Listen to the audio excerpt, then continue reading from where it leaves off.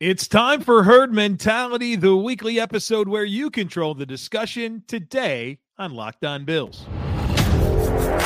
You are Locked On Bills, your daily Buffalo Bills podcast. Part of the Locked On Podcast Network, your team every day.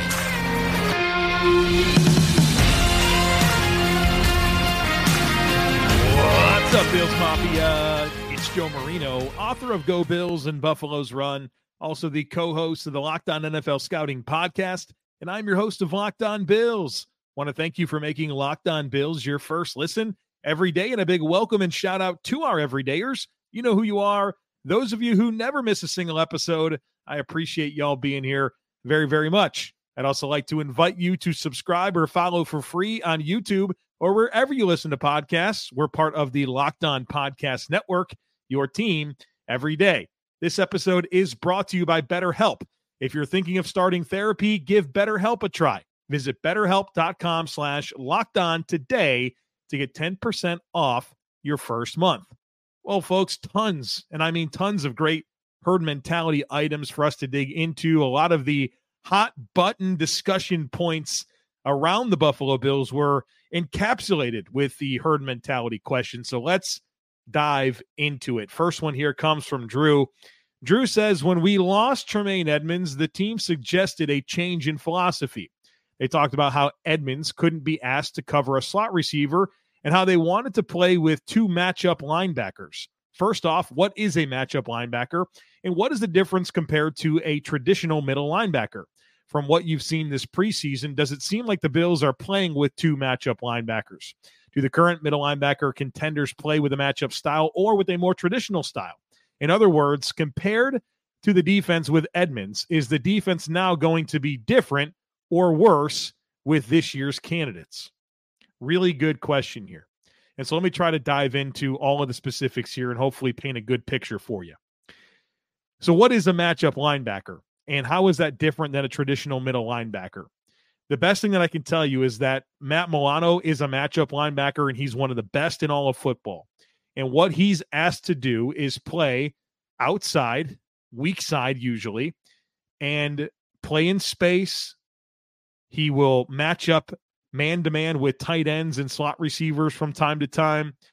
He will serve as more of a pursuit style player, and so he's a backside player, and he's able to just flow and chase plays, kind of more of a see ball, get ball situation, as opposed to if you're a traditional middle linebacker, you know, you're reading keys, you're playing downhill, your coverage responsibilities are much more limited, and you're not really tasked with carrying routes vertically down the field or getting a ton of depth and being responsible for a ton of real estate with your zone coverage drops. And so there's just very different responsibilities when it comes to a traditional linebacker, a traditional Mike linebacker versus a matchup linebacker. And I mean, look at what the Bills had before with Edmunds and Milano.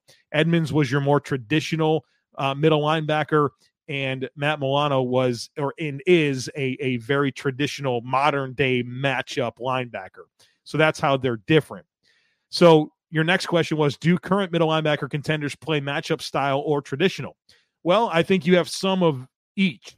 In terms of matchup style linebackers, Terrell Bernard and Dorian Williams kind of fit that profile as of matchup type linebackers. Traditional linebackers, Tyrell Dotson and A.J. Klein, are more that type of player. And then I would say Balin Spector is kind of in between both. And so hopefully that will continue to help paint the picture. Think about Bernard, Williams, rangy, speedy, athletic guys versus traditional guys, Dotson and Klein, bigger bodied, more burly, downhill players that have some limitations when you really ask them to play in space. So how is the defense going to be different this year, kind of moving away from Tremaine Edmunds and into these current options? Well, I think first of all, you're going to see more middle of the field closed coverages. And what I mean by that is less too high safety shells. So I think you're going to have a middle of the field defender. And what that's going to do is really not ask the middle linebacker to get as much depth with their coverage drops and not being as responsible for that deep middle, where you're now going to have a safety in that spot to reduce the amount of real estate that the player is responsible for in coverage. And so I understand everything that the Bills are trying to do with these two matchup linebackers. I think you can look across the league and see that it's happening some across the board.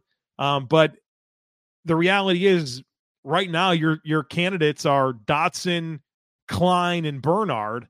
And two of those three are not matchup linebackers. So for as much as they say they want to have this style of player, and you can even look at their recent draft picks, their two recent third-round picks in Williams and Bernard, and you could say, yeah, those are more matchup style linebackers.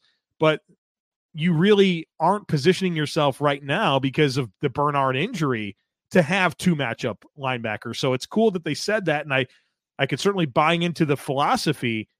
But if Bernard doesn't win the job and it's either Dotson or Klein, you now have a traditional linebacker that has significant coverage questions, right? I don't think Tremaine Edmunds was the best downhill player. I think he was probably average in that capacity, but he was very good in zone coverage.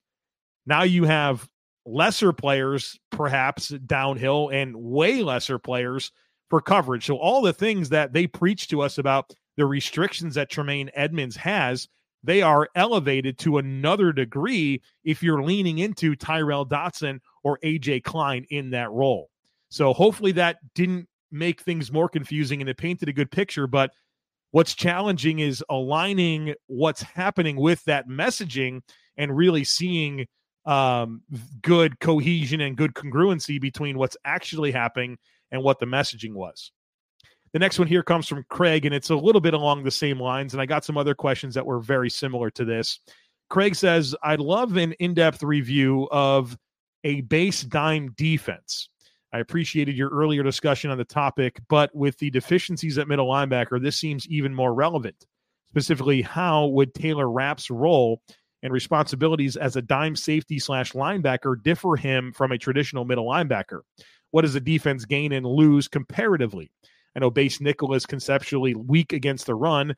Dime would presumably be even worse. But is that the leading edge of an NFL defensive development? It seems like so much of the cat and mouse game in today's NFL is about the offense putting the defense in unresolvable conflict, and that seems most pronounced at middle linebacker. In what scenarios does Tyrel Dotson better respond to those conflicts than a safety, than a dime safety? Really good question here from Craig, and hopefully I can provide some good clarity with this. But for those of you that maybe have no idea what a dime defense is, you're basically looking at 4 defensive linemen, 1 linebacker, and 6 defensive backs. And your 6 defensive backs is traditionally 3 safeties. And so that's where you would see Taylor Rapp come into the game and then whoever the Mike linebacker is go out of the game. So it'd be Matt Milano with your normal safeties and corners, plus Taylor Rapp as the guy next to him as the dime linebacker, but he's actually a safety. And so that's where Taylor Rapp would fit into that equation.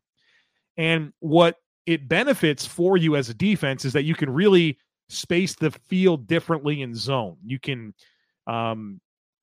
be very creative with your spacing, and knowing that you have a lot of range and athleticism on the field. You can even man it up in some spots and play with some zones over top, right? There's some very good coverage. I mean, really good coverage advantages. And when you made a great point there about the cat and mouse game of today's NFL being about putting defenses in unresolvable conflict, and that being most pronounced at middle linebacker, you're absolutely right. They're going to see what the middle linebacker does a lot of times and counter off of it, right? They read the middle linebacker. It could be an RPO, it could be read option, it could be even, some of the play action stuff. Everything is about putting that middle linebacker in conflict, whether it's flooding zones, right, with a bunch of guys in routes and just putting them in conflict. And no matter what they do, they're wrong. It's a very, very tough situation. It's hard to play middle linebacker in today's NFL. And when you have a safety in that spot, you're just gaining more athleticism. And so what you're relying on from that player is they're put in conflict and they're going to be wrong no matter what. But do they have the reactive athleticism to respond, right? Hey, you moved me out of position. I was wrong. There was no way I could be right.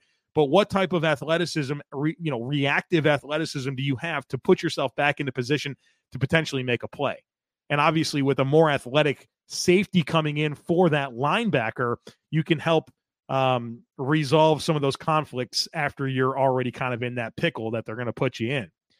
So there's a lot of advantages here. As far as responsibilities, they're the same. Taylor Rapp's responsibilities would be the same as the middle linebacker. You're just doing it with a smaller but more athletic player. Now, you're obviously more susceptible against the run. And so, that's the thing with the base nickel defense is that you only have two linebackers, and so you're swapping out a traditional strong side linebacker for a nickel corner, right? So think about swapping out Lorenzo Alexander for Taron Johnson. That's your practical application to that. You have a smaller player there. Now you're quicker, you're more athletic, but you don't have that ability to really take on contact and be physical and play downhill quite as well. But what you lose in that size and physicality, you make up for in athleticism. But it is something that you can only really use situationally. I mean that a dime defense is really only a situational call for long and late downs, obvious passing situations. And so that's where it becomes advantageous to run that. So I think Dotson is going to give you more on traditional rundowns and less on every passing down. Hopefully that was a good answer and it helped gain more understanding of some of the advantages of a dime defense and then, of course, some of the disadvantages as well. Next one here comes from Justin. Justin says, when do the Bills take a look at their roster and realize that they're an aging group? Not really old, but start to find some new cornerstone youth. I don't think this is a right now issue, but it's closer than we think. I've heard some comments out there about the Bills and their roster being older. So let's talk about it. And this is a good way to do it with this question from Justin. Right now, the Bills do have the third oldest roster in the NFL. The average age of the players on the roster is 26.79 years old. What I'd like to remind people of whenever we talk about the age of a roster is that the range is very, very small. Okay, the Bills' average age, 26.79. The youngest roster in the NFL, 25.02. It's not that big. I mean, they are very close to being the youngest roster in the league. You take off one guy who's 32 on your roster and put one guy that's 23, all of a sudden you go from like the third oldest roster to the middle of the pack. You know what I mean? That's how slim the margins are. So this is not a statistic that I really fall in love with or put much stock into. So your youngest roster is 25.02. Your oldest is 26.93. That range is so small. And as far as, young cornerstone players, I think you can look at the Bills and you would say, okay, your cornerstones are Josh Allen, Deion Dawkins, Steph Diggs, Von Miller, Matt Milano, Trey White, Micah Hyde, Jordan Poyer. There's certainly some veterans, right? Some aging players in there that may only have 2-3 seasons left, but there's still some players that are moderately young within that group, like a Josh Allen, right? For example, like a Matt Milano, like a Deion Dawkins, where I think they're in their prime and not even close to being out of it. Now you do have some young building blocks. You've got Dalton Kincaid and Osiris Torrance and James Cook and Dawson Knox, Ed Oliver, Greg Rousseau. We'll see what happens with Gabe Davis, but there is this mix of, all right, guys that are established vets, cornerstones that are aging, but you have some guys that are younger and are developing into cornerstones. And then you still have draft picks every year, right? That's where it becomes very necessary to hit on picks and replenish your nucleus and add more young cornerstones. And it looks like the Bills might have done that this past year with the drafting of Dalton Kincaid and Osiris Torrance. You maybe look back to last year and say, it's not looking that good for Kaiir Elam. So we'll see how that all pans out. We'll talk about Kaiir Elam here in the next segment. But yeah, the Bills do have some older cornerstones, but this range is so small. Again, 25.02, that's the youngest roster. 26.93 is the oldest. The margins are very slim and really, if the Bills didn't have Latavius Murray and instead had some, 6th round running back that they picked, I mean, they're probably middle of the pack. I mean, that's how small the margins are when it comes to NFL roster age. But again, the onus is back on Brandon Beane. As always, I've said this for years now. He's got to hit on draft picks. That's how you're going to maintain this competitive deep roster and continue to replenish inevitably as you have to lose players because they become more expensive. Today's episode is brought to you by BetterHelp. Getting to know yourself can be a lifelong process, especially because we're always growing and changing. Therapy is all about deepening your self-awareness and understanding, because sometimes we don't know what we want or why we react the way that we do until we talk things through. BetterHelp connects you with a licensed therapist who can take you on that journey of self-discovery from wherever you are. If you're thinking of starting therapy, give BetterHelp a try. It's entirely online, designed to be convenient, flexible, and suited to your schedule. All you do is fill out a brief questionnaire to get matched with a licensed therapist, and then you can even switch therapists at any time for no additional charge. Discover your potential with BetterHelp. Visit BetterHelp.com/lockedon today to get 10% off your first month. That's BetterHelp, HELP.com/lockedon. Welcome back. I told you we'd talk about Kaiir Elam. We're going through this question that comes courtesy of Don. Don says, in listening this week, I have to ask this question about Kaiir Elam. Correct me if I'm wrong, but coming out of college, he was mainly a press man corner, good at being sticky and locking up his man. So when we take him to be mainly a zone corner, I figured this would be an easy transition. A sticky lockdown corner just has to cover a zone now. Piece of cake. I say that jokingly. Obviously, this transition has been hard for him. Do you think that's the issue? Trying to force a square peg press man corner into a round hole zone corner? It's a fair question, Don. Let me give you some of my thoughts on this. First of all, yes, you're exactly right. Kaiir Elam, press man corner in college, coming to the Bills and being asked to play a lot more zone coverage. Now, you can look at that and say, yeah, well, you didn't pick the right player or the right skill set for what you like to do defensively. But I would counter that and say, well, having more skill set variety is a good thing, and it opens up more schematic variety. Perhaps the reason the Bills haven't run as much man coverage is because they haven't had corners that can play man coverage, right? And so you introduce this skill set to your arsenal, and now all of a sudden, if you want to run more man coverage, you have a player that can do that. So yes, the Bills traditionally have run more zone defenses, but introducing that skill set could lead to some evolution and more options and how you play, how you match up and align with other teams. So there's that piece of it. Then there's always this other dynamic of corner play in general. We talk about zone corners, we talk about man corners, but every zone eventually becomes man. And so you could talk to anybody who scouts football players. They'll always tell you that the man coverage ability is the most important ability because every zone becomes man at some point. And it's teachable, right? You can teach somebody zone coverage, how to space the field, what landmarks are, when to close on routes, when to pass them off, all that type of stuff. That's teachable. But man coverage is much harder, right? You need guys with the requisite foot speed and fluid hips and that ability to mirror and match patterns, right? It's a harder thing to do. And some of it is you either have the foot speed, the quickness, the reactive athleticism, the fluidity, the processing ability to read routes and stay in phase, or you don't, right?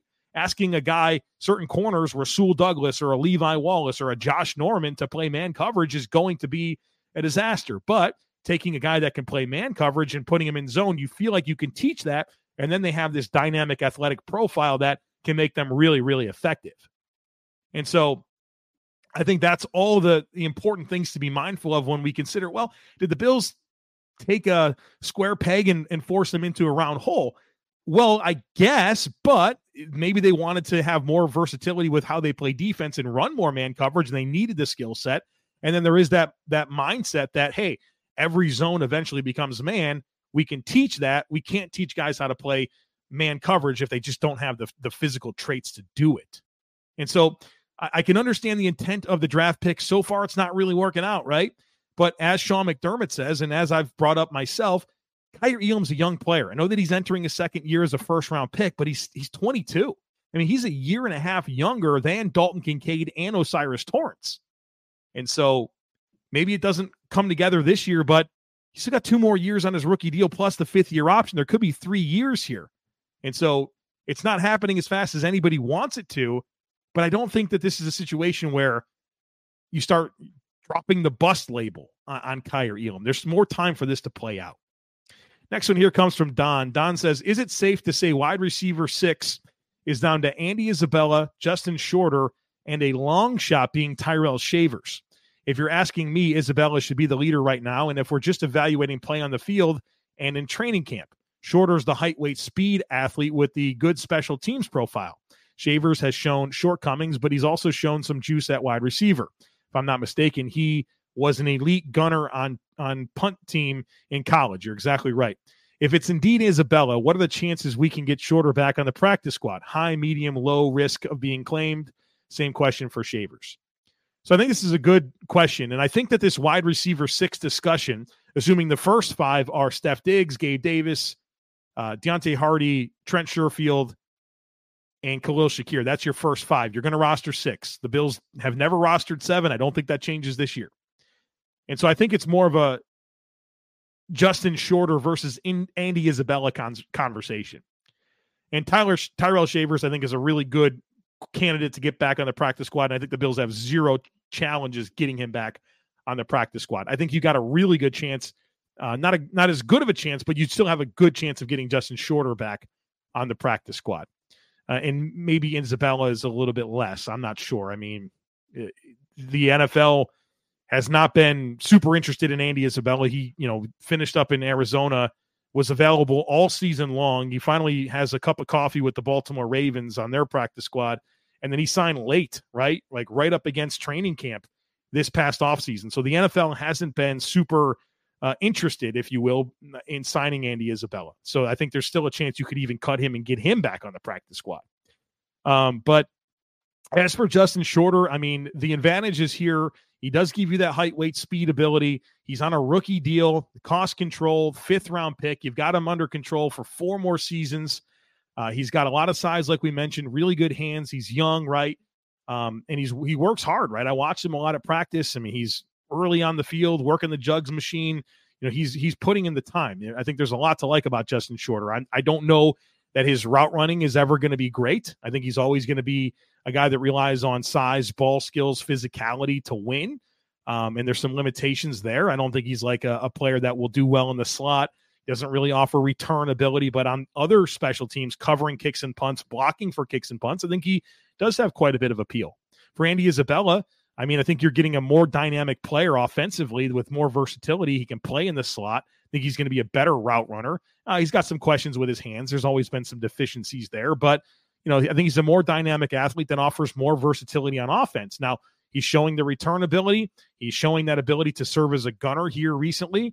I think you got a real competition here between these two guys, and someone's going to be the wide receiver 6, and someone's going to potentially be the guy that they're hoping to get back on the practice squad.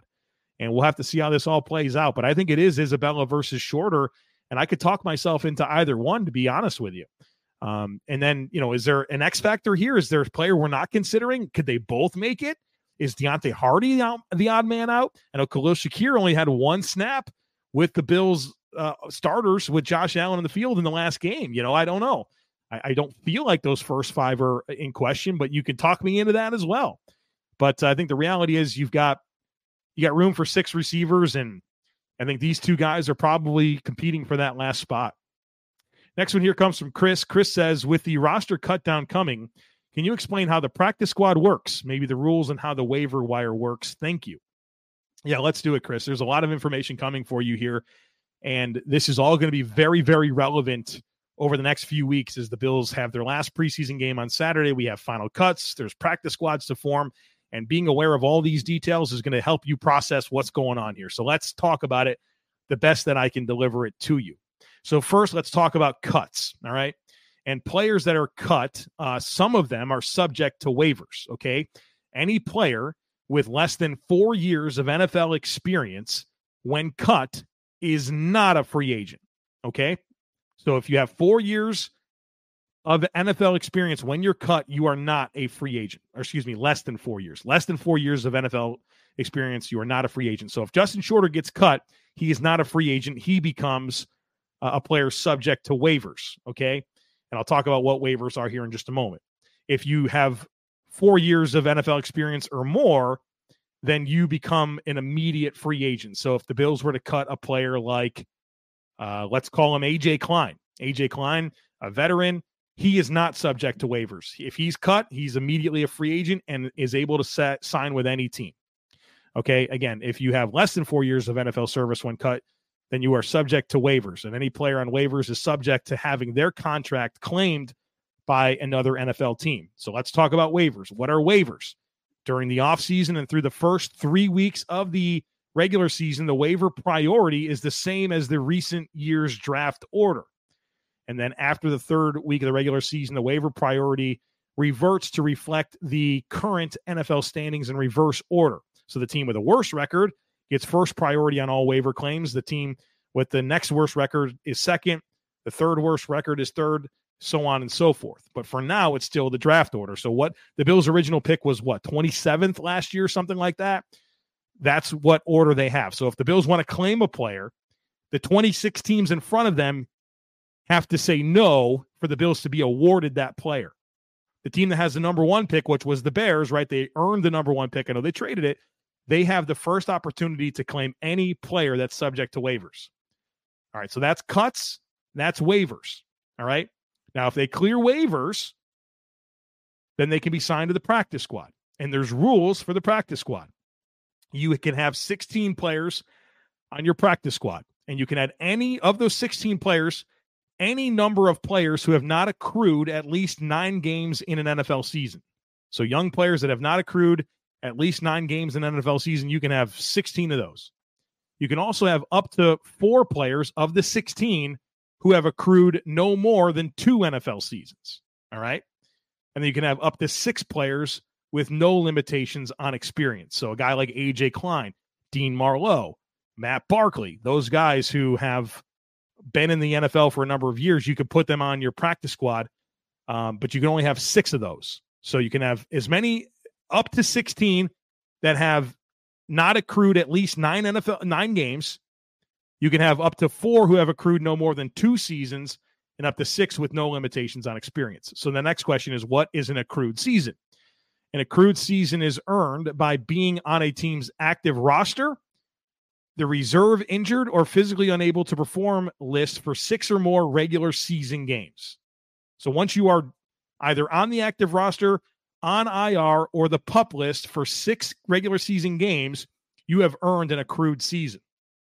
And that's important for pension and all kinds of stuff. So that's a lot of information, but I want to get into this because we're getting to the point where, and I've already started to see some of the questions. All right, what is the likelihood that the Bills can get this player back on the practice squad, right? And we're talking about some guys, some draft picks here, potentially Justin Shorter, Alex Austin, Nick Broker, players the Bills are probably going to cut, and you're going to be nervous that another team is going to sign them. Well, there's some reality here, and courtesy of my buddy Greg Tobset from Cover One, he's done the research here, and the Bills, since 2017, up against the cut deadline, have released 222 players. Of those, 13 have been claimed, which is 5.8%. In 2018, players that the Bills cut and were claimed by other teams to their active roster, Ike Bucker, Adam Redmond, Kalen Clay, Tanner Vallejo. In 2019, Ray McLeod, Ryan Lewis, and Deion Lacey. 2020, Vincent Taylor. 2021, Nick McLeod. And then 2022, Nick McLeod again, Luke Tenuta, Tanner Owen, and Kingsley Jonathan. So that's the reality of what's happened. I remember last year, everyone was nervous about Raheem Blackshear, right?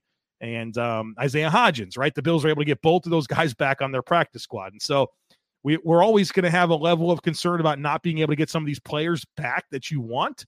But in all reality, only 13 out of 222 players the Bills have released since 2017 have actually been claimed by other teams. So a lot of information there. Hopefully you processed it because it's going to be very relevant here over the next week or so.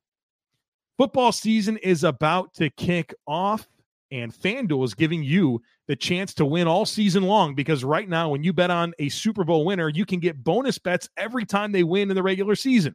Just pick any team to win the Super Bowl, and you'll get bonus bets for every victory. So if you want to go on there and pick the Bills to win the Super Bowl when they win during the regular season, you will get bonus bets, and you can use your bonus bets on spreads, player props, over-unders, and more. So visit FanDuel.com/lockedon and start earning bonus bets with America's #1 sportsbook. That's FanDuel.com/lockedon. All right, we got some more to get to here today. The next one comes from James. James says, if you had to pick a position on offense or defense to have a below replacement level starter, what would it be? For me, middle linebacker has to be a top 5 answer. So if I were to have a below replacement level starter at a position, this would be the order of positions that I would choose. Running back, go ahead and give me the below replacement level starter. I think it's the least important position in football. Production's easy to find, and I never get concerned about running backs. Guard, I think if you had to get by with a below average starter, guard is probably a spot to do that. Tight end is probably another one. Middle linebacker and safety. I think those are your positions of lowest value. If you had to get by with a player, that would be the order of the positions: running back, guard, tight end, middle linebacker, and safety. The next one here comes from Andrew. Andrew says, can you explain leverage? I hear you mention this a lot. For example, on today's podcast, you said Elam didn't play with correct leverage and then said something about Kincaid using good leverage. All right, we can probably do an entire podcast on this, but I'm going to try to make this a bite-sized answer. So leverage in football can mean different things based on what specific aspect of the game you are discussing. Like you mentioned, I used it to discuss Dalton Kincaid. I use it to discuss Kaiir Elam. But I think generally leverage can be summed up by a very simple definition, and then I'll get into some of the practical application. My very simple definition of leverage is the physical advantage given by position. Not position meaning wide receiver, tight end. I mean position by your alignment on the field. The physical advantage given by position, okay? The leverage that you play with. You want to play with good leverage. I don't just mean low pads, right? That's not what I mean by leverage. It's about where you are in relationship to your opponent and your assignment. All right, so for example, let's talk about the 62-yard touchdown run from Jaylen Warren against the Bills in the preseason. You had 2 leverage problems with the Bills' defense that led to that. Number one, Poona Ford got reach blocked. And so that means that the offensive lineman was able to put his body between the ball carrier and Poona Ford. And because Poona Ford was out leveraged to the football because that blocker was in between them, because he got reach blocked, you had a leverage issue. Okay, so that's your leverage problem number one.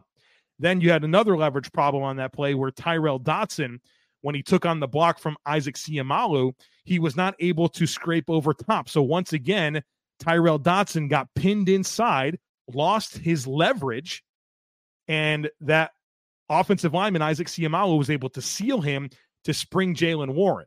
And so the Bills had 2 leverage problems on that run that led to them getting gashed. Poona Ford got out leveraged. Tyrell Dotson got out leveraged.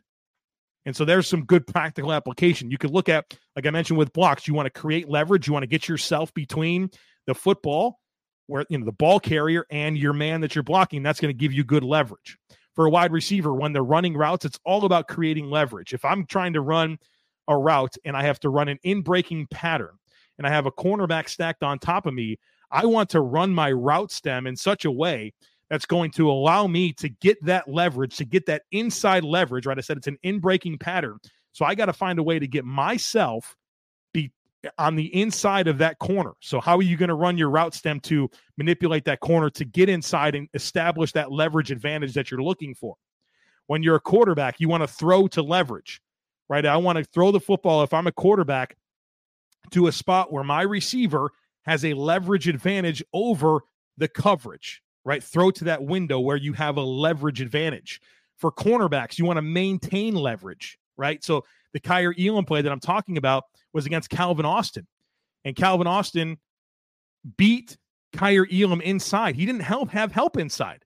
So he had the sideline was his help, and then inside he didn't have any help. And so what Kaiir Elam needed to do is play with better leverage to funnel that throw more towards the sideline, or funnel that route more towards the sideline where he had help. The sideline was his help, where he didn't have any inside help. And so giving up inside leverage was a foolish thing to do because that created a very easy throwing opportunity for Pittsburgh because of the leverage that he created. So football in so many ways is just about how do you create leverage, how do you attack leverage, and how do you take advantage of leverage?